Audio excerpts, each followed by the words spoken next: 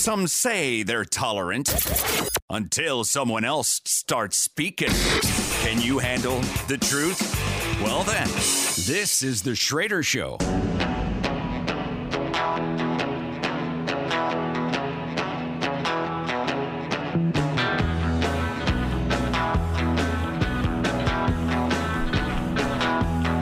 Welcome back to the SCHROEDER Show. I am your host, Steve SCHROEDER, here with Shannon, as we are every Saturday. And joining us on the phones is Patrick from Kaukauna. Patrick, you were talking about Gallagher when we went to break. Yeah, just the stuff he's done and his actions, that not paying attention to Northeast Wisconsin, his district, but constantly being all over the place on Milwaukee. I've heard him more than once on Milwaukee radio station, and it just drives me crazy that he doesn't care about his constituents. He more cares about Well, here's the thing, Patrick, and I agree with you wholeheartedly. Look, we tolerated Gallagher up until 2020. And then when he started betraying Trump, after, the J6 thing that the Democrats blew way out of proportion and the media helped him do it, that's when people gave up on Gallagher. I guess he was smart enough to know, well, maybe he wasn't. Maybe it was just the amount of calls his office got after Wednesday that's why he's not going to seek a second term. And I was one of them. Well, I wasn't, but I wasn't talking about him for a reason, because I was so fired up. And I was so fired up because I hadn't slept in about 2 weeks. Now, that's been remedied, so I'm doing well there and feel much better. But, I get the big sign when I don't get enough sleep is I get cranky, right? Mm-hmm. Right, Shannon? You can turn on the microphone and join in if you would like to and talk about how I'm not the same person when I'm cranky than when I'm not. But, again, as far as Gallagher goes, that announcement this morning was the best news politically I've heard all year. Now there's only one more in the state of Wisconsin that for sure has to go. That's Robin Vos. And then after that, I'm sure there's other liberal members of the Republican Party, but none that I can think of that are anywhere near as destructive as Gallagher or Vos. In the Republican Party, then we can start fighting the war we have to against the Democrats. Well, yeah, Megan Wolf, Evers, Josh Call. We can start fighting those those battles and start exposing their corruption. Because Vos is establishment and thinks he knows better than everybody else, it's not that he's liked, it's he's feared. And as soon as these lawmakers don't fear him, you're in good shape. It's because he controls the rec and he controls all the money that they fear him. And as soon as they stop fearing him, they'll stop supporting him. Voss is not a leader. Voss is a boss. Yeah, exactly. He's a little dictator, and that's not. Voss tries to control people and tries to intimidate people. Yep. A leader uplifts people. Yep. Bingo. Can't say it better than you just said it. I got one more thing on the Biden issue. So how can he be an effective leader if he's not Shannon effective enough to stand trial? Patrick, I'm telling Shannon to turn on her mic. Think about the argument the Democrat Party is making to the country. Shannon, I'm directing this one to you. Think about the game the Democrat Party is playing with. Okay, we got a guy that everyone in the country knows is suffering from cognitive decline, most likely some form of dementia. But we have so many other bad candidates that we're going to put this guy up against Donald Trump because the American people would know they're banking on Trump being indicted and thrown in prison because that's the only way he's going to beat him. And every poll says the same thing. And even from a New York Times reporter of all people, Shannon, go, and then we'll go to Patrick.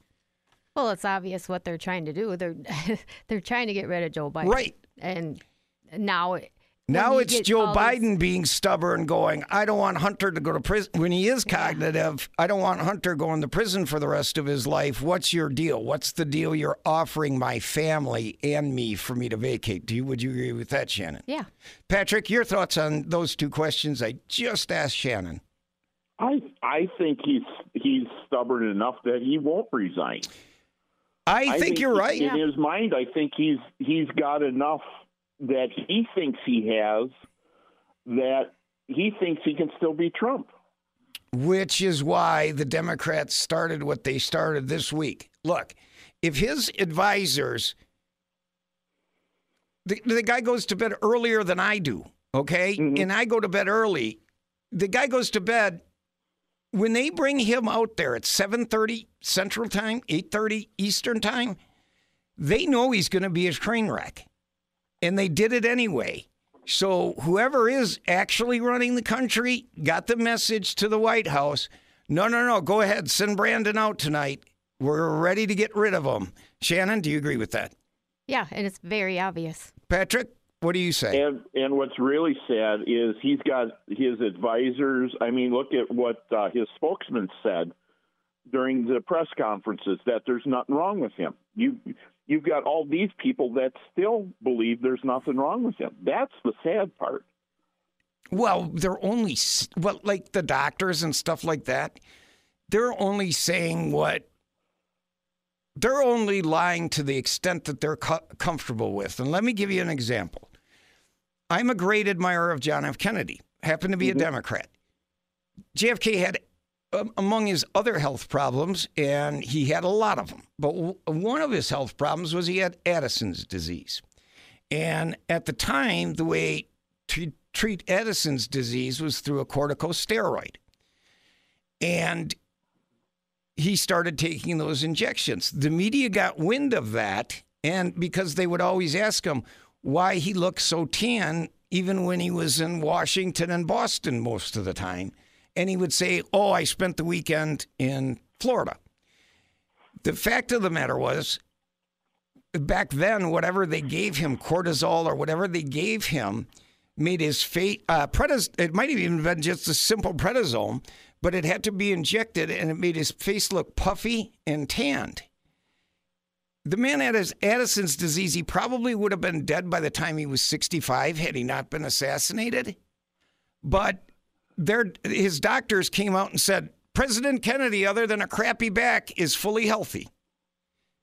So they lied to the American public back then, and it's happened before and afterwards. So, you know what the doctors say, they're just taking orders because they're military doctors for the president. But they know they know he wasn't right to take office in January of 2021. But you've got his vice president out there defending him. You've got his press secretary out there defending him. Well, but that's because it's their jobs. That's because it's their jobs. Like, what is Karine Jean going to do? I mean, yes, she'll get a chance to write books and do that stuff because she was White House press secretary, but she's not very intelligent, so she's not going to have a career after the White House. Kamala Harris was a senator and vice president, and as dumb as a box of rocks, she's never going to be president. So what they're going to do is they're going to pull Biden from the ticket after Biden makes his deal. Biden will take his delegates, give them to Gavin Newsom. Gavin Newsom becomes the nominee. He'll pick a vice presidential candidate. It won't be Kamala Harris because he'll say, two people from the same state can't run for president or vice president, so I have to pick another woman. So he'd pick another black woman, and there's your ticket in 2024. But it all depends on Joe Biden resisting being pushed out. Shannon, what are your thoughts on that? Do you think that is what happens? Yeah, we talked about that earlier this morning, and I think that you're right on that. Yeah, I just wanted to make the Michelle Obama will be the right, and it could, and I said that, and that's half joking, but it could be Michelle Obama that's the black woman to replace Kamala Harris. I think it will be. because then they solved the race problem that they created for themselves, and they don't have a walking corpse running for president. What do you think, Patrick? I just think the whole thing is scary that there's so many people that still believe in Biden. Well, what's scary about it is take all of everything that happened, everything that Joe Biden did from before Tuesday, okay, or before Wednesday night. Take all of his work through his 50 years in Washington. All that incompetence was, even if you say all that incompetence was just pure stupidity, now Democrats have to face the reality that conservatives were right in 2019 and 2020 to say Joe Biden wasn't mentally fit to stand office. Now they got to start coming out and saying it because they know he's not going to win in 2024. They thought he might have been able to prior to that press conference Wednesday night or whatever it was, but now they know they can't run him in 24. They thought they could get away with running him through the whole cycle, but now they recognize they've said enough is enough. They put him out there to start the beginning of the end of his administration, in Shannon and I's opinion. Honestly, I don't think Biden is incompetent. I think he knew what he was doing was corrupt all along. I do too. Snowballing. I do too. Patrick, I agree with you 100%. Biden was corrupt from day one. He made politics his career. The man never had a job in his life. I agree with you wholeheartedly. But what I'm saying is he was always corrupt. I don't think he was as evil as he is now, because I think the dementia has changed his personality to an extent. Now, I'm not saying he was ever. Right. I'm not saying he was ever a good man, but now he's despicable. I'm not saying he was ever a good man, but now he's despicable. I'll leave it at that. I think the dementia has turned him mean. Yes, the dementia has definitely turned him mean, and we've got sound bites to prove that. So. And we'll get to him during the show. So, okay. Anything else? Anything else? Well, the great call as always, Patrick. Really appreciate it. Patrick is like you said down in Kaukauna, but he's one of us. He's one of those conservatives that if you go to events, right, Shannon, you'll run into Patrick at them most likely, which is a good thing because Patrick's a nice guy. So, Patrick, thanks for the phone call. Really appreciate it. Thanks for the show. Thanks for everything you do for pushing the conservative movement ahead. Well, thank you for saying that. We appreciate it, and truly, it is on our honor, Patrick, and we never forget that it's our honor to be here with you every Saturday. So, thanks, Patrick. Have a great rest of your weekend. Thanks, you too. All right, when we get back, we're bringing back Shannon so we can talk Tucker Putin. You're listening to The Schroeder Show. Back in a minute.